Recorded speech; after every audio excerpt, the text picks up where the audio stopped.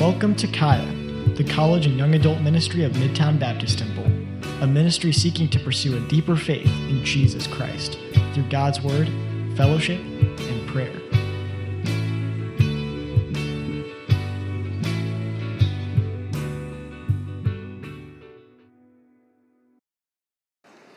Good morning. Everybody wait? I had a Red Bull this morning. You can judge me. You can judge me all you want. I don't have a problem with it.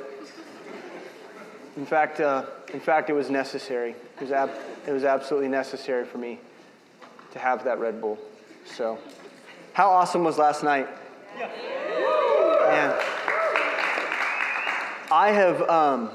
I've never seen Dan yell that loud before, ever. There were veins popping out of his head that I just didn't even know. It's pretty impressive. I mean, Dan keeps a volume. His volume tends to be just like at like level 9, just through the entire sermon. But he cranked it up there at the end, and I thought he was going to hurt himself. You know, he talked about how old he was so many times last night. I thought maybe he might have a heart attack. But it was a powerful sermon, and clearly God is at work in our midst. There were a lot of people making decisions and getting prayer, and as we said last night, the intent of the retreat is that people get a vision, a collective vision for our ministries about how we're supposed to move forward in pursuit of the Lord and ministering to our community and seeing souls saved, but also get a personal vision. What is it that the Lord is telling you specifically about where you're at in your faith right now? And so this is critical, and we need to continue to have that spirit of whether or not God's Word is speaking to us. Is this describing me? Is it I, right? We need to let the Word of God analyze us. Now, last night in Dan's sermon, he was preaching to us from Revelation chapter 2 and 3. And these are letters that Jesus Christ had John dictate, transcribe to these churches. Okay? Very specific letters with very specific communication. And each one of these short letters, there's a personal assessment that Christ is making of those churches, things that he sees. He's got them under a looking glass. He's assessing them, and then he's giving them feedback. And if you ever had Dan as a teacher at Longview, you know he's very good at that, right? So this is the perfect sermon for him to be preaching is this message of assessment. But Christ is taking an assessment of our lives, and Christ does desire to communicate to us with a level of criticality. Because the way that you are right now is not the way that you should be tomorrow. That's like a very simple truth of our faith, is that Christ is speaking to us. He's active. He's a primary mover. He's a mover and a shaker in our lives. And if you know him and his Holy Spirit is indwelling you, he's constantly calling you to go deeper. And so each of these letters comes with a very sober warning from our Lord, and it sounds like this: "He that hath an ear, let him hear." You guys remember that? In fact, each one of these short letters to each of these churches ends with the very same message, the very same warning.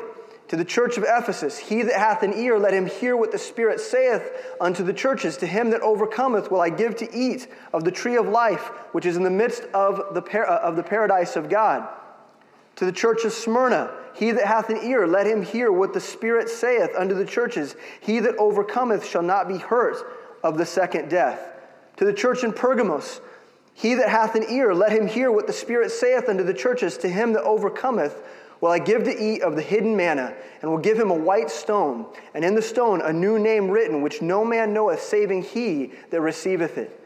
To the church of Thyatira, "He that hath an ear, let him hear what the Spirit saith unto the churches." To the church in Sardis, "He that hath an ear, let him hear what the Spirit saith unto the churches." To the church in Philadelphia, "He that hath an ear, let him hear what the Spirit saith unto the churches." To the church of Laodicea,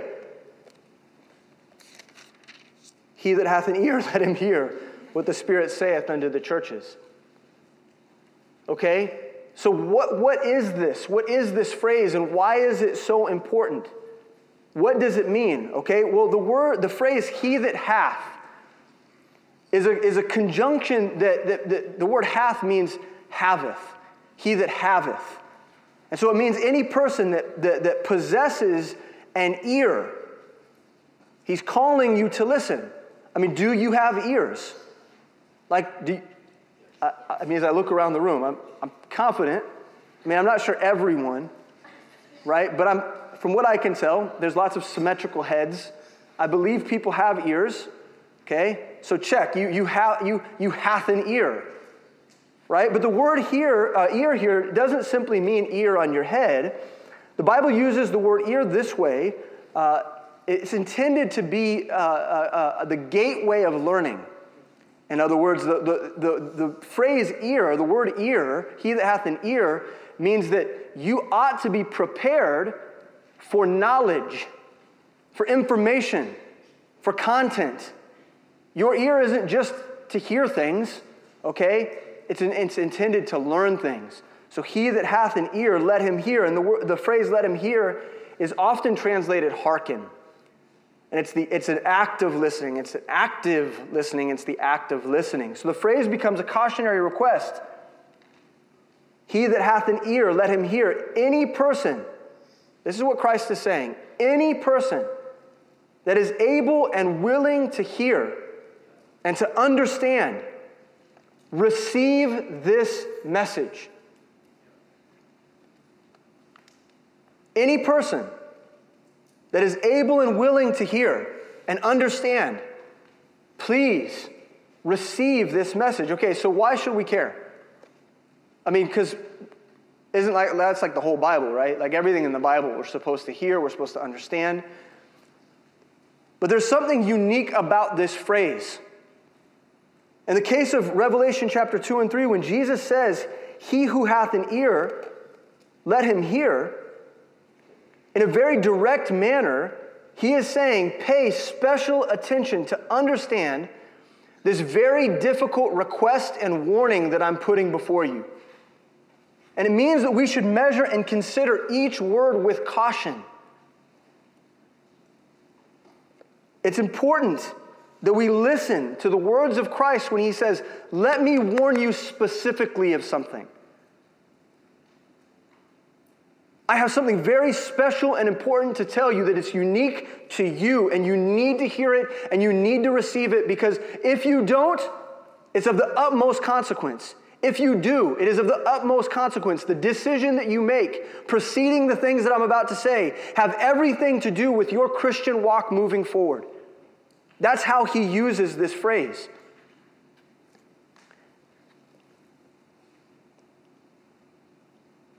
In fact, this becomes particularly important as we discover that it was only Christ who ever used this phrase in Scripture. Variations on the phrase, "He that hath an ear," or ears to hear, let him hear, show up 16 times between Matthew, Mark, Luke, and Revelation. And it's always Christ speaking it. And so just as Dan has introduced this phrase to us in Revelation, I want us to consider what God is asking us to be careful for in other places in Scripture. So we're going to be in the Gospels. And I want us as Living Faith Fellowship to be familiar with all the ways in which Christ is commanding us to pay particular attention to what he's saying.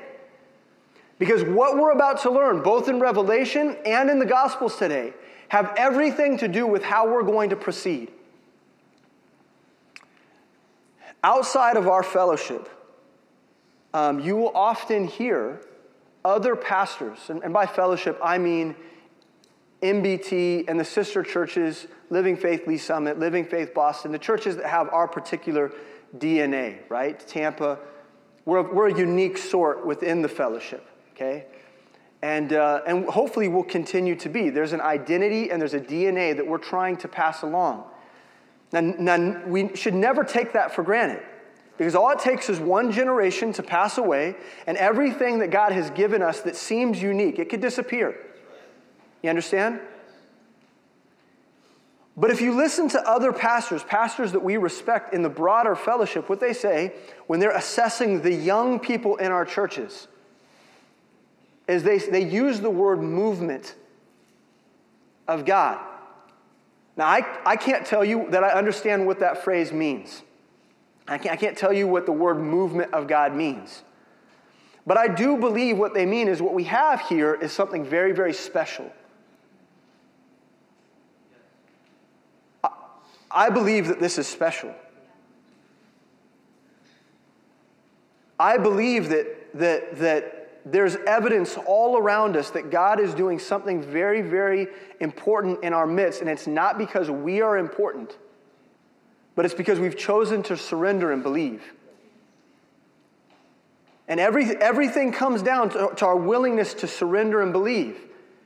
Surrender and believe and surrender and believe. And whether or not we're going to continue church planting, whether or not your young adult ministry is going to continue to grow in your community, has everything to do with whether or not you're willing to surrender and believe. But here's the deal. Whatever you've got going on right now in your church, you cannot be content with that. You cannot be satisfied with what's going on right now in your particular young adult ministry. You cannot be satisfied. You cannot pat yourself on the back. It's cool to be excited about, but listen to me. God wants to do more. And that has everything to do with whether or not today you're willing to heed when He says, "He who hath an ear, let him hear." It has everything to do with that phrase. It has everything to do with that warning. It has everything to do with that request. Because our passivity in this walk, our passivity in our ministry will undo everything. And so He's asking you for more. Whether you think you have it in you or not, He's asking for more. He's asking for us to go deeper. And that's not easy. But whether or not it's easy is not the point. It has nothing to do with it. When we say, well, that's not going to be easy, that's a fleshly statement. That's a self-centered and selfish statement. And we only interject that but when we've already decided that we will not obey. So today we're going to be in Luke chapter 14, and I'm going to pray that God would use our time in Luke chapter 14 to have us really consider whether or not we are true disciples. So let's pray. Dear Heavenly Father, Lord, we love you and we need you. We need you today. We need you this morning. People are tired. Not everyone got a Red Bull this morning.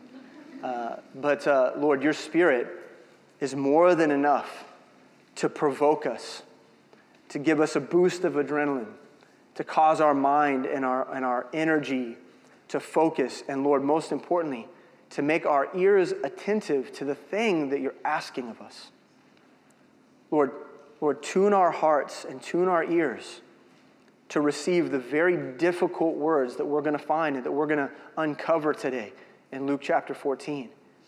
Lord, in our flesh, we can't receive it. In our flesh, we won't surrender. In our flesh, we will stop up our ears. In our flesh, we will make excuses why Brandon's just trying to provoke us and that this is some sort of ploy and whatever. We'll come up with an excuse, a reason why intellectually we cannot bow ourselves and humble ourselves before you. God, please help us to shun all of that, to throw all of that away, and to lean our ear into you today, that we might hear your voice and that we might hear your heartbeat. Help us, Lord. In Jesus' name, amen. So as we enter into Luke chapter 14, the very first thing that we need to do is that there's already a pattern emerging in terms of the context in which the phrase, that hath an ear, let him hear, the context in which that phrase is used. Okay? Last night, we saw that those letters to the churches went out to congregations of people. In other words, a multitude of people, a group of people. Sometimes these churches were somewhat smaller. They represent a city. And other times, these churches represent in Asia Minor a region of people. And these letters would have been disseminated down from John to churches all over Asia Minor, gatherings of people in their homes. Thousands upon thousands of people would have heard these messages to Smyrna and to Pergamos and to Sardis. They would have heard this message, and they would have had to make a decision based on what they hear. Now, in the other instances that this phrase is used, the same exact situation is occurring. There is a multitude. There is a large congregation of people. And Christ is presenting a message with the intent that he would be prospecting for the truest type of disciple. Because what Christ recognizes is that there are the multitudes of believers, but there are also those that are more consecrated and more fervent and more zealous and more surrendered and more willing and more faithful than the others. He knows that there are the outliers of the faith. And he knows that there are some of those that are central to what he's doing, those that have chosen to be a part of the movement of the Holy Spirit. And here in Luke chapter 14, we find Jesus doing this exact same thing. He wants to distinguish between those who are fans and those who are followers. That's what he's trying to do. He wants to distinguish between those who are fans and those who are true followers.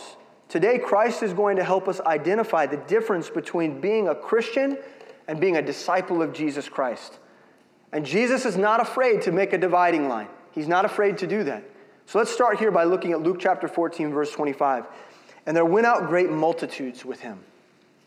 Okay, so once again, here is this large crowd gathering around Jesus. And we got to think about, in terms of the context, there's so much to say, right? There's so much to say about these multitudes. You guys remember when Jesus is looking out on the multitudes? The exact reference is failing me. But when Jesus looks out upon the multitudes and he had compassion on them, what's it say? It says, as though they were a flock of sheep without a shepherd. And when he recognized that these people were wanting more, but had no one to guide them, that they wanted truth, but they had no one to tell them. They wanted love and nurturing and mentorship, and they had no one to walk with them. His heart hurt. It grieved. So Christ has a heart for these multitudes. He cares for them. But at the exact same time, Christ doesn't make anyone. Jesus doesn't make anyone go deeper. He sets the dividing line, and then he lets people of a free will choice step across it. That's what he does. And this is one of those moments again. And you've got this crowd of people that have been following him. And these are people that are still hoping that he will reveal himself as the King of Israel. That's what they're hoping for. They're waiting around. They're following him, and they've got their expectations, and they've got their presuppositions, and they're following Jesus around because they're expecting and waiting for the moment where he'll say, okay, guys, here's the army, here's the plan, this is what we're doing, we're overthrowing Rome, and I'm going to take Israel again. That's what they're waiting for. They've been in bondage for a long time to Rome. And the hatred towards Rome is at an all-time high. And there's a group of people referred to as the zealots that are going around and building up little rebellion armies up against Rome. And there's little skirmishes happening here and there. And the Roman army just keeps putting them down. And the hope of Israel is that they would have the one true Messiah would show up and actually deliver them the way they've expected for 1,000 years. For 500 years of captivity they've been waiting. And Jesus is he's just walking with them. And he's just teaching them. But they've got expectations all the while. Or maybe they're hoping that Jesus will entertain them. You know, the miracle worker. That he'll say some clever thing. And they get to cling to that, and they get to say, hey, did you hear what he said? Wow, that was something else. We've never heard a teacher like this before. No, we haven't. It's incredible. He's so interesting. He's so distinct. It's so entertaining to hear from him. Or maybe they're hoping that he'll feed them because they're hungry, because they want physical sustenance, because maybe he'll multiply the fish and the bread, and maybe we'll get another meal today. But they're all coming to the table with these expectations that they have. And these multitudes are not all that unlike the multitudes of people that fill our churches every single Sunday. And in fact, it's not a whole lot different than many of the people in this room this morning. See, many of us have to consider what motivates us to congregate. What's motivating us to come together on a Sunday morning? What's motivating us to come to something like a retreat? What motivates us to participate in ministry? What motivates us to get discipled? To be in D2, to go at LFBI? And what I want to point out to you is that you have the ability to do all those things and do them for all the wrong reasons. And it can sure feel special, and it can sure feel religious, and it can sure feel spiritual. And you can pat yourself on the back all the way to a nominal Christian life. You know why I know that? Because Dan and I both sit in between your generation and a generation of people who've already done that. They've already capitulated. They've already played the game and they're burnt out. They've already checked all the boxes and they feel really good about that. And they do their business from week to week at church and they do their ministry part and they pat themselves on the back and they get in their car and they drive home, and 99.9% of every Christian in America is just like that. And you could end up just like that too. You're not above that. Why do you come to church? What motivates you to sign up for ministry? What motivates you to serve? What motivates you to sign up to be discipled? What motivates you to do that? Is it the community? Is it because you need a friend? Is it because you need people to pay attention to you when you do religious activities? Is it to be entertained by Pastor Dan or Pastor Sam? Is it to be entertained because you do all those fun young adult events? Is it to exploit other people emotionally because that's a habit that you have? Is to suck other people dry of emotional energy because you need someone to pay attention to you? And the question for you is this: do you actually know what you want? Do you actually know why you congregate? Do you actually know what you're doing here today? In this message from Christ, He is going to startle us either into retreat or out of docile ideas of what discipleship is and into true fervent following. And I like that word docility in terms of discipleship, because so many of us call ourselves disciples simply because we went through 18 lessons. And the truth is, you may have learned a thing or two, but you're just as weak-hearted and undevoted now as you were before you signed up.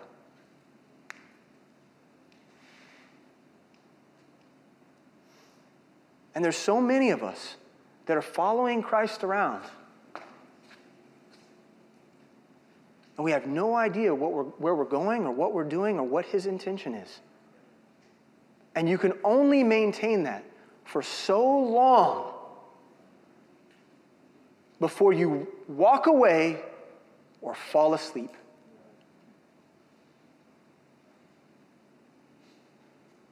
See, he wants to prepare us for the true potential of discipleship. And he wants us to anticipate the very hardest parts of following him. He wants us to move forward with sobriety. And unless each of us are willing to let go of the most important aspects of our life in order to have Jesus, then all of those aspects of our life in time will separate us from him. And so here's our first key point. Fervor without forfeiture is nothing.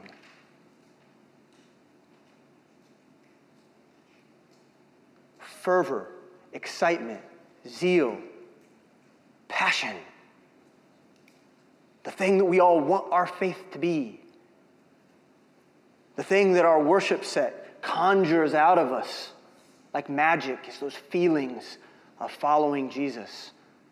The excitement that comes with it.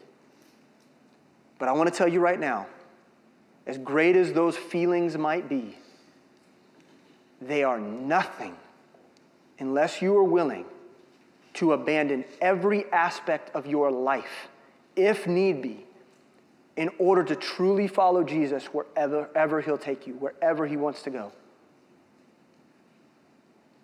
And too many of us are tethered.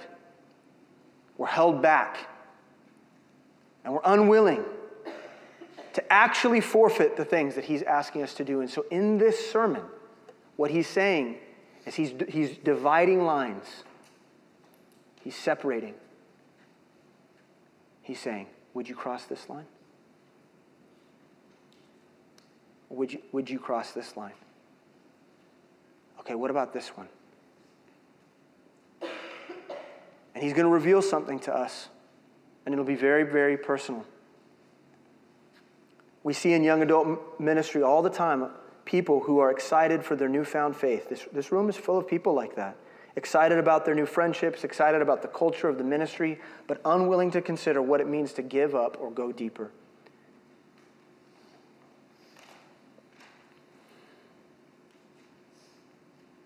We say,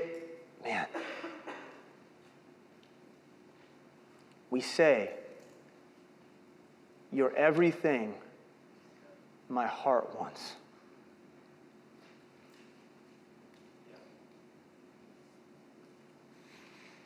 We say, my heart runs after you. And what we mean, so many of us, if we're honest with ourselves, is you're everything that my heart wants sometimes. And my heart walks briskly after you. That is, unless I'm tired. And then I'll sit down for a rest. And we lie.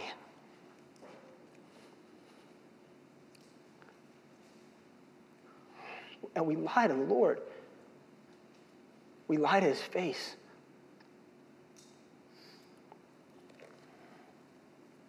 And he turned when he saw the multitude following him. He turned and said unto them, if any man come to me and hate not his father and mother and wife and children and brethren and sisters, yea, and his own life, he cannot be my disciple. Now, this sounds like a very radical statement. And that's because it is. It's insane. Now, we hear it and we think, oh my gosh, hate my family? Holy. Okay, now just pause for a second now.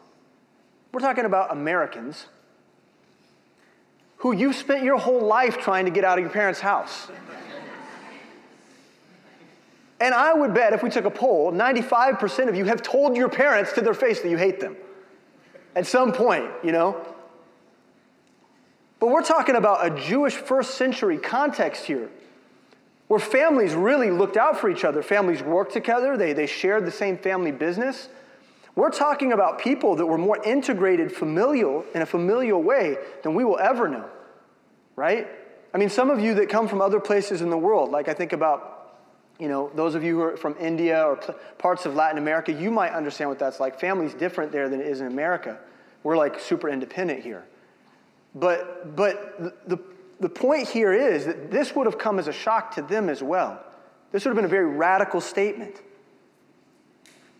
Now, what Christ is not saying, let's point this out first. What Christ is not saying is the only way to follow me is to despise your family and walk away from them. That is not what he's saying. If that was true, Jesus himself was unwilling to keep that commandment because his mother was a critical part of his life and ministry. You understand? He would have himself been a hypocrite of his own statement because he was kind of a mama's boy. But here's the point. The word hate here is used in a comparative sense. See, here's the point. This is what you need to understand, and you need to get this. When our duty to our parents or friends comes in competition with our evident duty to Christ, we must give Christ the preference.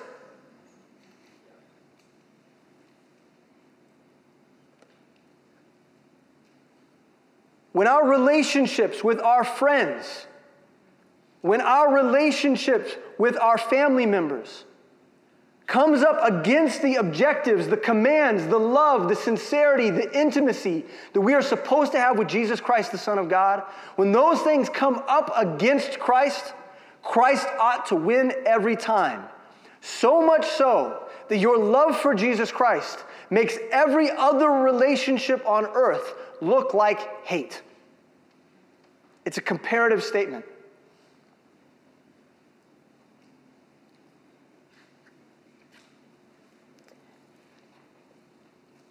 And the truth is that if you believe this way, it may actually be interpreted as hate by your family members and friends.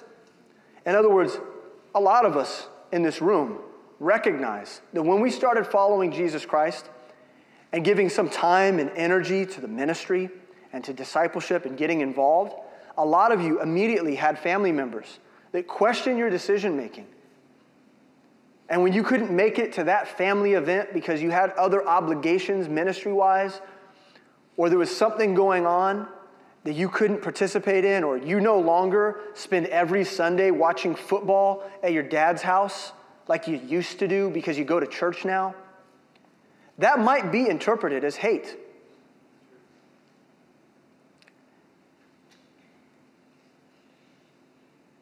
And that's tough. And a lot of us, we feel like we're in a quandary. We're between two straits. We feel double-minded. We feel in between. And that's because you are. As long as you're part of the multitude, that's where you'll be. Tempted to go this way to follow Christ, but also like I'd like to go home now. This was cool. This is entertaining. We'll come look for you later. But, it's Sunday and the football game's on. My family's putting a lot of pressure on me, So, I know, I feel like I should be going deeper. I feel like I should be taking D2 this semester. I know that I should, but man, it's just so busy over here, and there's a lot of pressure over here, and these people want, they're asking things of me.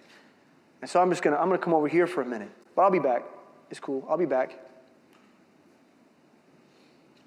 And we get in that in-between space. I'm telling you, there's no power in the in-between space.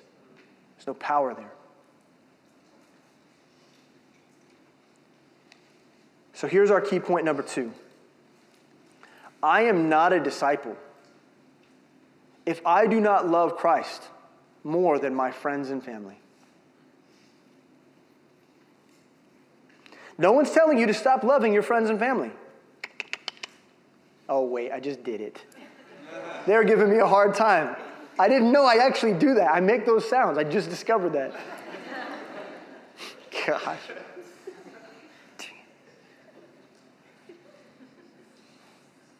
No one's telling you that you need to hate your friends and family. No one's I'm not like divorcing my family and walking away to go plant a church in, Timbuktu. Where is Timbuktu, by the way? I don't know what that is. Where is that? Is it? Oh, okay. Been saying that for years. Okay, so I'm not doing that. Why? Because I love my family. I love my wife. They're coming with me because they've counted the cost too. Right? And your family, you want your family to come with you too. You want them to. But if they don't, then guess what? It might feel like you're leaving them behind a little bit. And guess what? You probably are. Part of that's becoming a grown-up. Some of that's just like, well, it's time to grow up and feed yourself and do your own laundry. All right, maybe that's the lesson for you today. But there's a faith-filled growing up too. There's a spirit-filled growing up that looks like going deeper. And what that means is that along the way, you'll have to abandon things. Not throw people away. They might throw you away. Here's a story for you. So this is really difficult for me, but this is my real life. I have a very small family, okay? My mom raised me, and I had three siblings. 2 passed away, so it's just me and my sister in the whole world, okay, left of my siblings. And my mom did her very best to raise us, single mom. We have a very small extended family.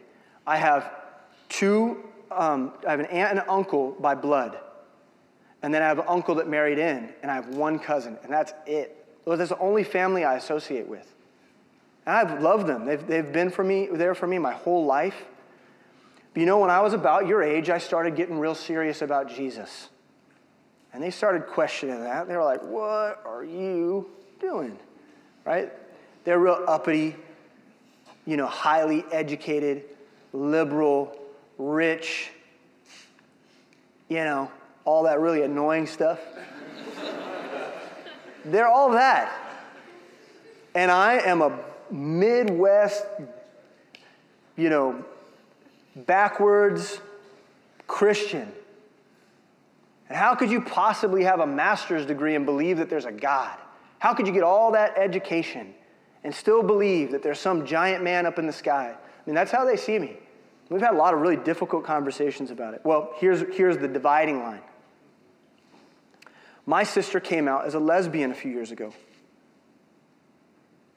Okay? Whoa. I had to take some really hard stances about my relationship with her, my approach to her. What was that going to be like? Can she bring her girlfriend into my home in front of my young, impressionable children who don't even understand biological sex, let alone a relationship between people of the same sex, same gender? They're not going to get that. What do I do about that? I had to make some really hard decisions. My sister is going to get married in exactly 1 week to her girlfriend. And I will not be attending that wedding because I believe Romans chapter 1. Because I believe that it's unholy. I believe that it's an affront to the very first institution that God established in this world.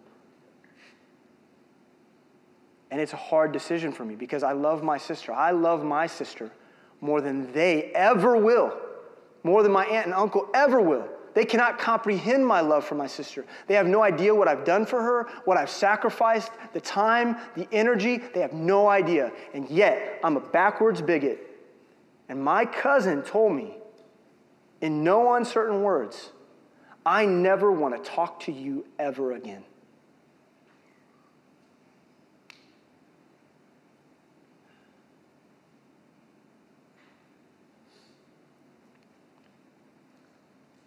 That's hard.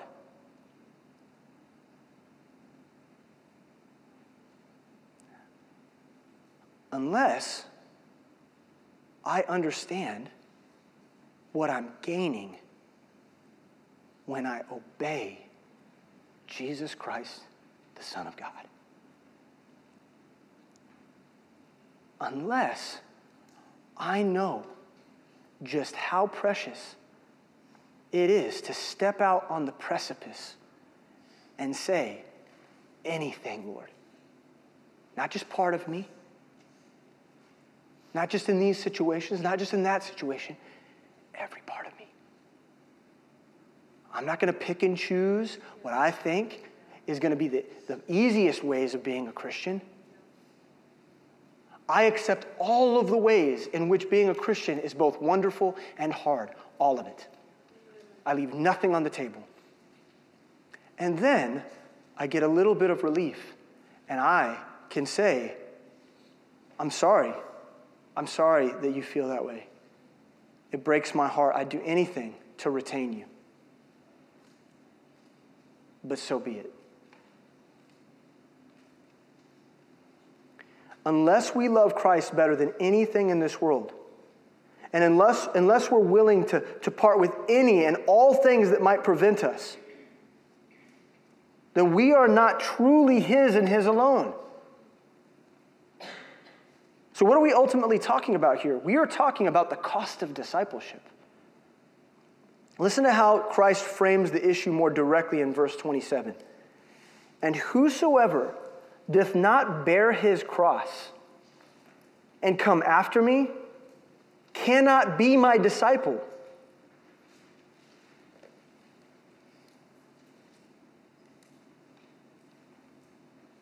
Okay, do you understand the weight and the gravity of that?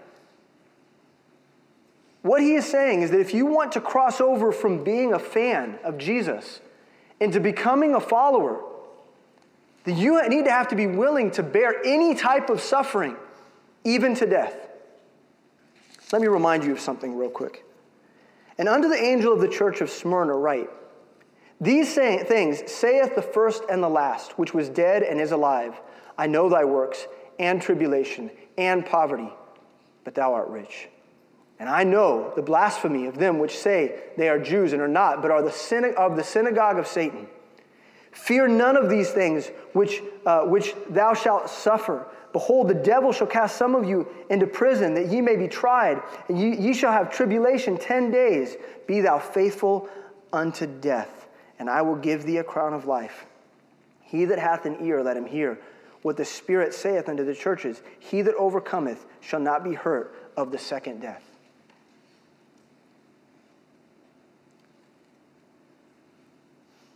If the church of Smyrna could do it, if the church of Smyrna could bear the cross, if Christ is calling them to go as far as being willing to die, how is that any different for me? I need to bear the cross.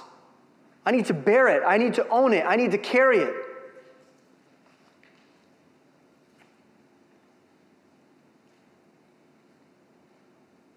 Jesus Christ did that for me. And I, in return, should be willing to do that to follow Him. In Romans, Paul explains what it means to bear his cross. Romans 12:1 says, I beseech you, therefore, brethren, by the mercies of God, that ye present your bodies a living sacrifice. It's such an easy statement to read, isn't it? You read it enough times, it just rolls off your tongue, you know? It's kind of poetic, it just rolls off. I know it has something to do with following Jesus real hard. Guys, that you present your bodies a living sacrifice, holy, acceptable unto God, which is your reasonable service.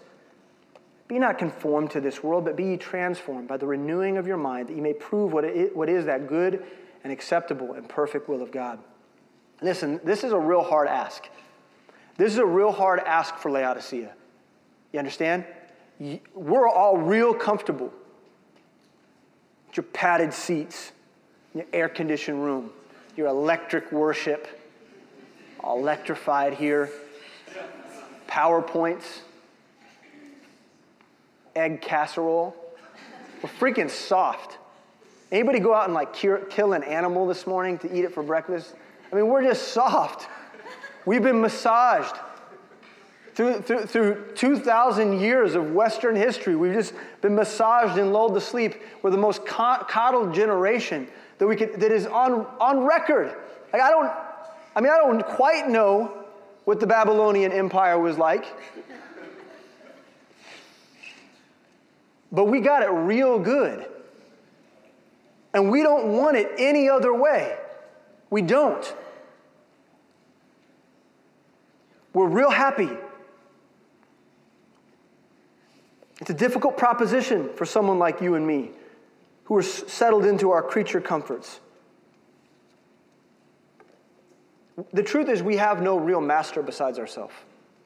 Matthew 19:16, and behold, one came and said unto him, Good master, what good thing shall I do that I may have eternal life? So a young rich man comes and visits Jesus and says, Hey, I would really like eternal life. I'd like to be a follower.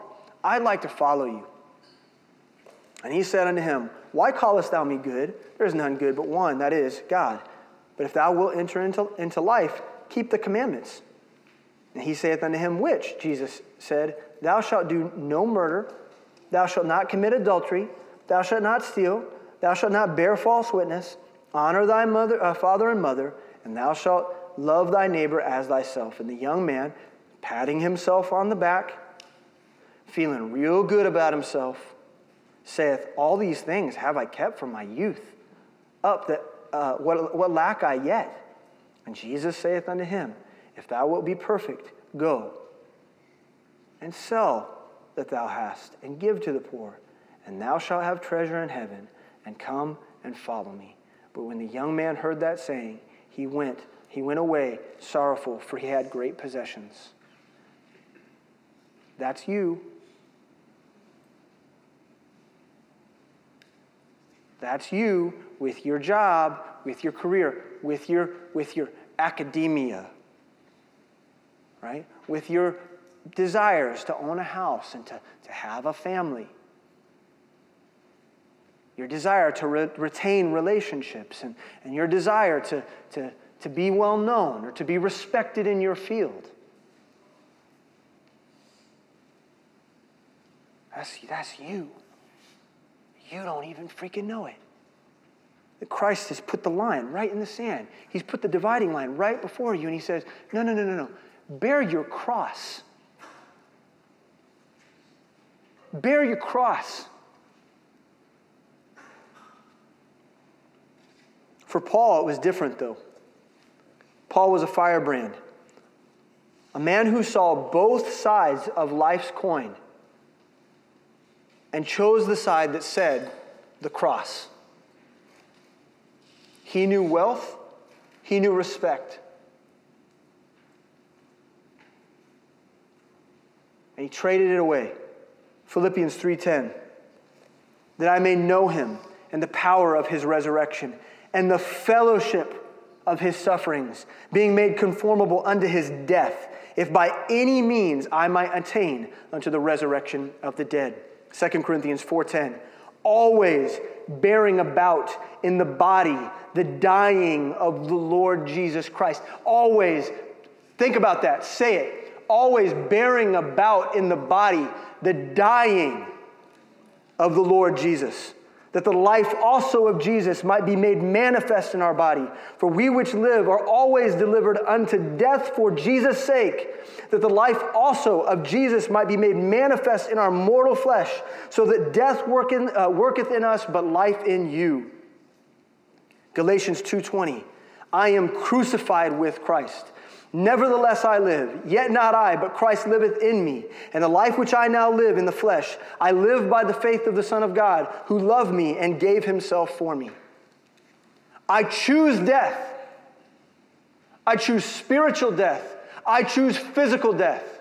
Whether to be here in the flesh or whether to be present with him, it makes no darn difference one bit to me. I am willing to die. I had a conversation with a young man last night. We were talking about fear. We were talking about anxiety. In fact, we preached about this a couple weeks ago in Kaya. We were talking about Paul. What made Paul willing to sit in that prison cell for 2 years and be as bold and as fervent and as excited as ever? I've never spent 2 years in prison, and if you have, I don't want to know about it. Okay? I don't want to know about how you got there. But it doesn't sound great. What made him so fervent and zealous and excited almost as the day he got saved and he's in a prison cell? What makes him so bold? What makes him so confident? Because he fears nothing. He fears nothing. If you don't fear death, then there's room for anxiety and fear in every aspect of your life. Right? If you fear death, if you think about death and you're like, I don't want that. That sounds terrible. Death sounds miserable. Then you've just left room for fear and anxiety in every sort of way. Fear of your parents, fear of not making it, fear of your professors, fear of your classmates, fear of sharing the gospel with other people. There's room for all of it now.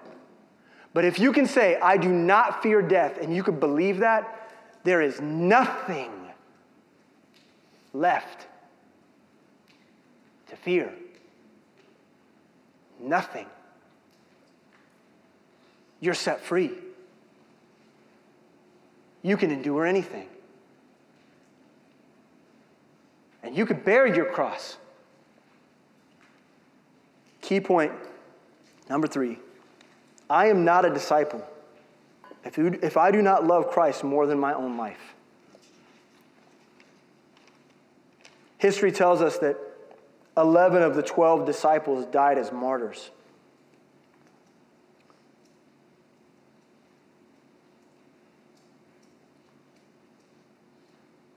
I've always been fascinated with the story of Peter and his death.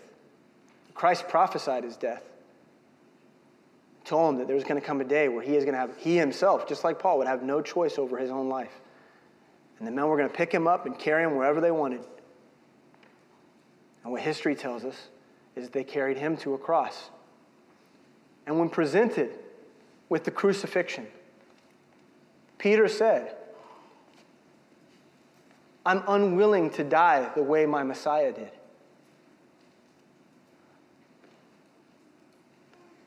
I'm not worthy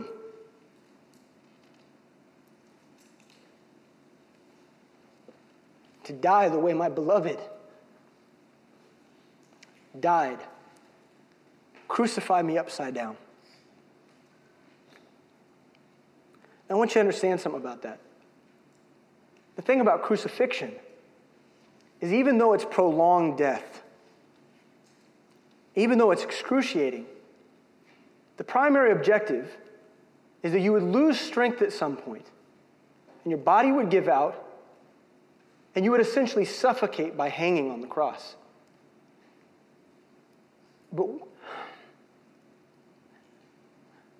when you're crucified upside down, that is not quite the privilege.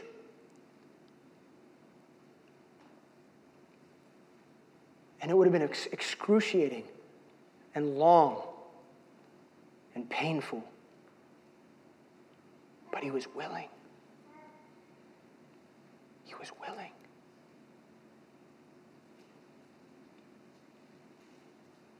And while many of us will never face martyrdom, it is better to count him worthy right now and extend our imagination to the possibility of death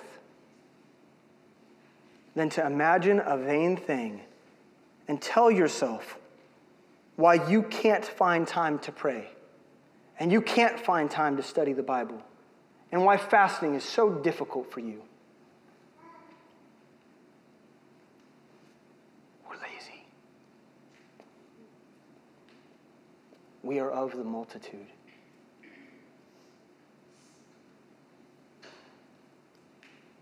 We are Laodicea. Oh, no. There's a movement of God in our midst. Look at what God's doing. No, we're the exception. We're like the Philadelphian age, living out their faith in the Laodicean age. We're unique. We're special. You lie to yourself. You lie to yourself. Where is the endurance? Where is the yielding? Where is the surrender? Where is the imagination? Do you lie in bed at night and think to yourself, what would I not be willing to do for Jesus Christ? Take me to the grave. Do your imaginations prepare you for the worst of it? Do your thoughts and your prayer life prepare you for the hardest things that come with knowing Christ? Or do you make an excuse every morning why your devotion time was only 5 minutes long because you got to hurry and get to work? Freaking ridiculous.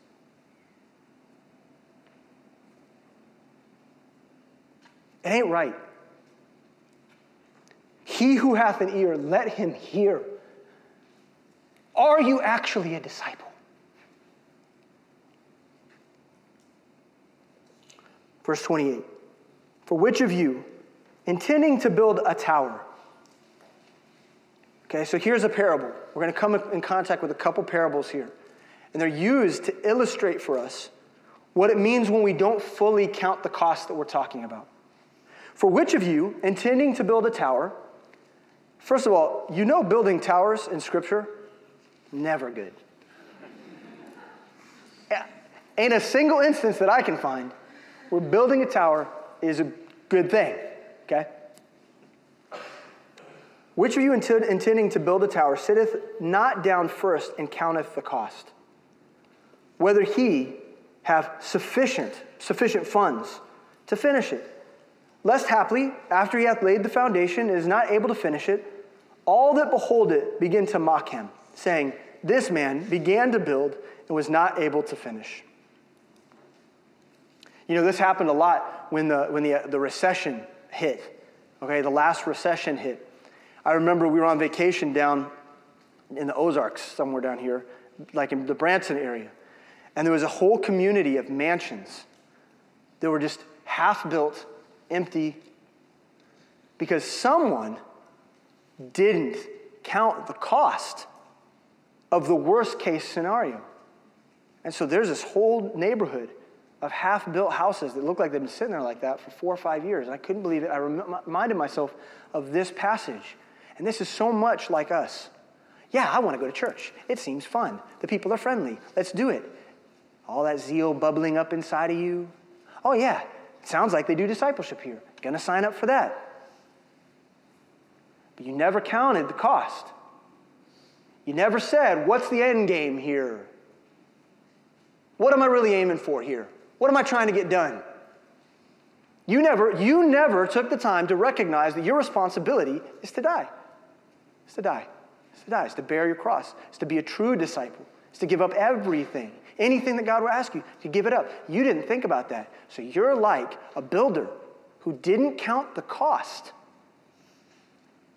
You didn't know what it was going to cost you. And you started building that house, and you poured that foundation, and you ran out of money like that. You had no end game in mind. You had no vision for the ministry. You had no purpose in the calling. You didn't know what it would cost. And now you look like a hypocrite.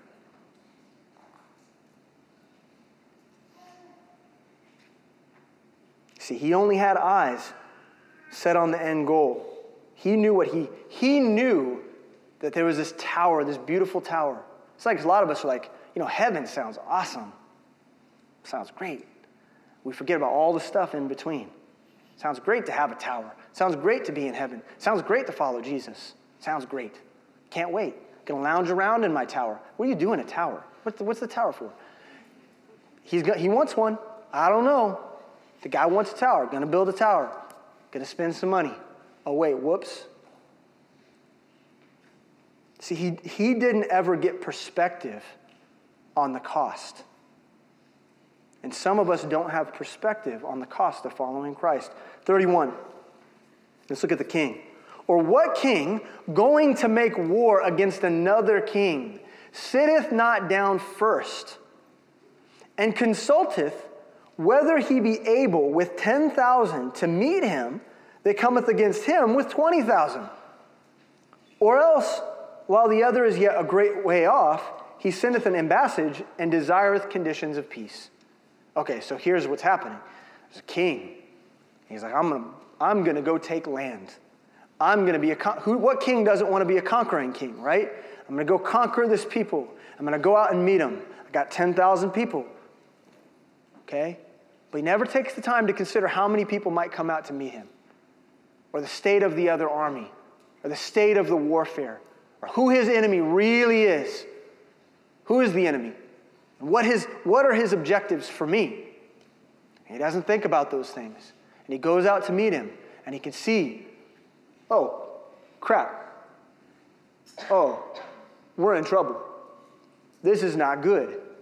And he sends someone out immediately to make peace because he knows his 10,000 are nothing versus those 20,000.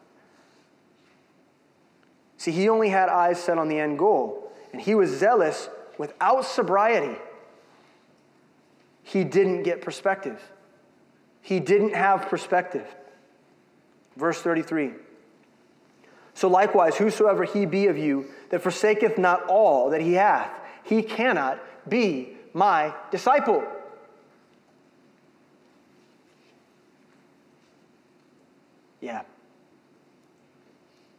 Yeah, so I just read that. And some of you are like, wow, he's going long, isn't he? This is kind of long. It's kind of a long sermon. Oh, this is what we do at retreat, so get over it. You've already placated. You've already gone back to not surrendering. Oh, you thought there at the beginning of the sermon, you were real riled up. You know, your heart was beating in your chest. You were thinking, I want to surrender. That sounds like what I want to do. And now here we are. And I just read an incredible statement. Have you considered it? Does this describe you? So likewise, whosoever he be of you that forsaketh not all that he hath, he cannot be my disciple. And I don't know what to tell you about that. There can be nothing outside of Christ. Nothing outside of his mission. Nothing. And if this fails to be true in our lives, then what is your faith? What is it? What is it? If it's not this, what is it? What's it supposed to be? So Jesus provides us with one more parable here for us to understand, to help us understand what is lost when we don't count the cost, when we choose not to be disciples. What is lost when we throw ourselves fully into nominal Christianity? What is lost? What is lost when you're in the multitude? When we lose all value for the kingdom. Verse 34. Salt is good. Amen? I like the salt. I was looking for some salt this morning. Couldn't find any. Need some salt tomorrow. Somebody needs to point me to the salt. Salt's good. Pepper's good. Salt's better, though. No, look. A little pepper goes a long way. Pepper's good. It's good. Salt is great. See, you don't even know what's in there. Sodium is in everything. It's needed. Everything they make, they're sprinkling salt. Because they know. They know. It's savory. So yummy. Salt.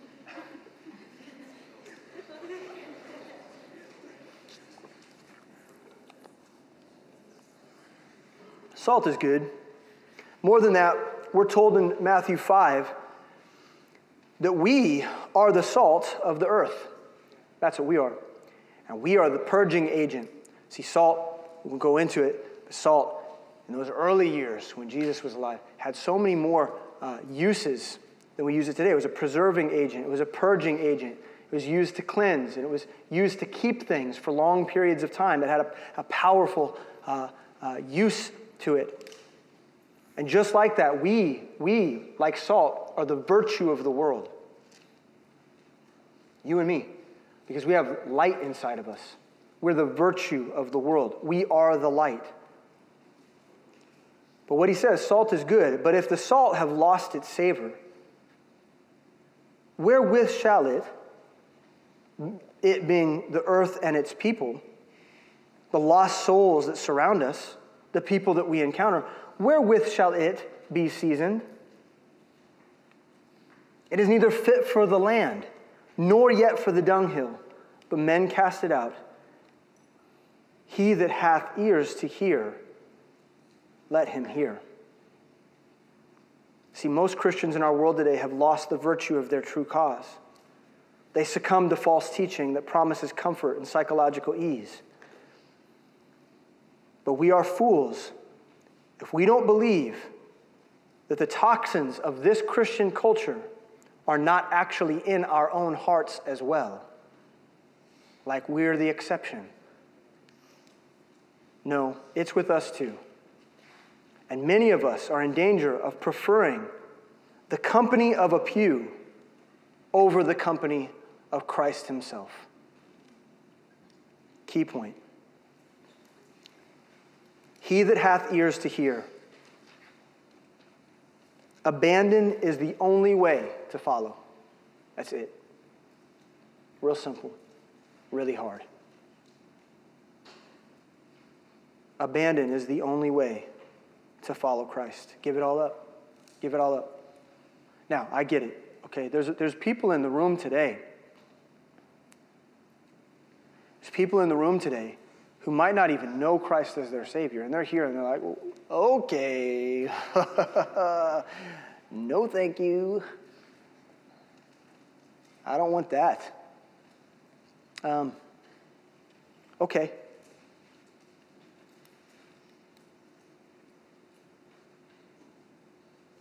I just want to point out that the alternative is a meaningless, superficial life in the world that ends with death and hell and destruction. And that Jesus Christ is the only way. It's the only way to heaven. It's the only way to know the Father. He's the only way to goodness and peace. He's the only way to comfort. And you ought to know him.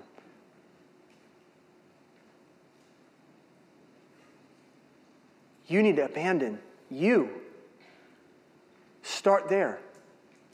Your thoughts, your expectations, start there and receive him. But this message is really for those people who already call themselves Christian, who've actually not fully reckoned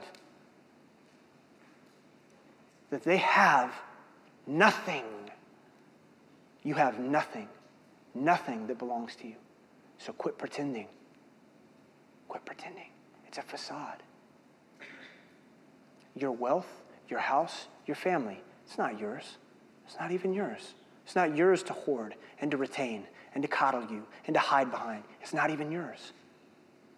It was only ever given to you by the grace of Jesus Christ.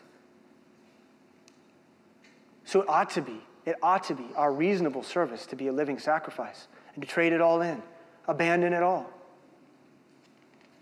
Matthew 4:18, and Jesus, walking by the Sea of Galilee, saw two brethren, Simon called Peter and Andrew, his brother, casting a net in the sea, for they were fishers. And he saith unto them, Follow me, and I will make you fishers of men.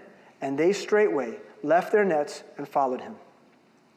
And going on from thence, he saw other two brethren, James the son of Zebedee, and John his brother, in a ship with Zebedee, their father, mending their nets, and he called them.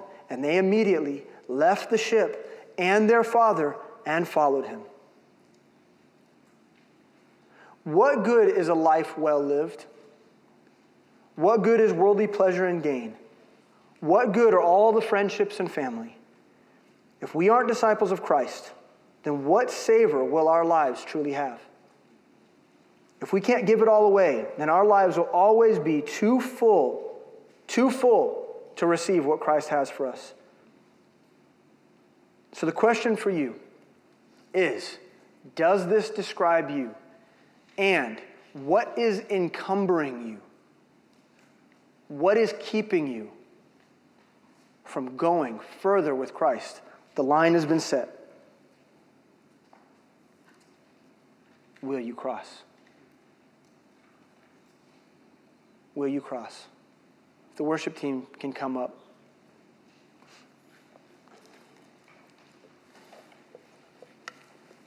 We're gonna worship the Lord. Okay, now as we do that, guys, hold on now. We've got some time before lunch. We're gonna do a couple worship songs. It'll be real nice. We'll sing. But there's a lot of us in this room who have things that we need to reckon, things that we need to figure out, things that we need to talk through, things that we know we're holding on to, things that we need to unpack. And so what I want to invite you to do right now, actually, is to go grab someone or a couple people that are trusted. And I want you to go have a conversation about what you know is holding you back from being a true disciple. What are the things that you're worshiping over Christ? Are you willing to truly follow him? Are you willing to bear your cross? And are you willing to make every other relationship in your whole entire life secondary to the one with him? Are you willing to do that? And if you're struggling with that, or if you've historically been struggling with that, you're going to grab a person and you're going to go out. There's places outside to sit. You can go in the back. But it's time to have a conversation, and then it's time to pray. It's time to pray and confess before the Lord and say, God, I lay all of this at your feet. I sacrifice it all to follow you. I want to be a true disciple, not just a disciple in name, not just comfortable with being one of the multitudes, a true disciple. I want to follow you. And even when I struggle with that, I'm committing myself that as life moves on, I want to be a disciple. I want to cross the dividing line. Grab that person, even right now. Dear Heavenly Father, Lord, we love you. And you bring it hard. I don't know what to say. But you ask a lot of a Laodicean like me.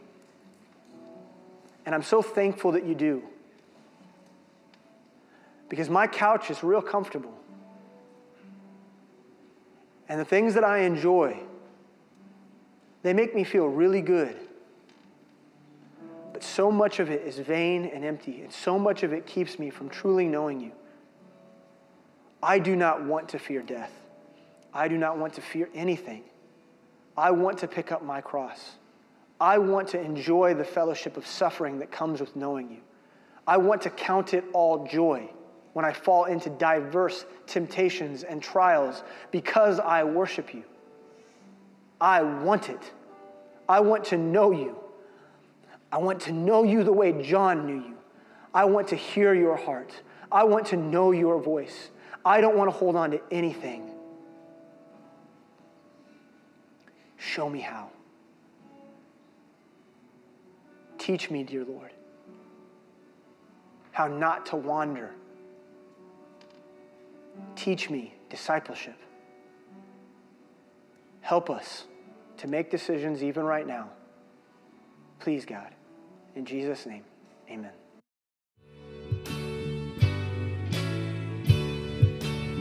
We hope that today's message encouraged you to follow Christ in his word. For more information about Kaya, for service times, and information about our disciple-making ministry, please visit our website at caya.liv.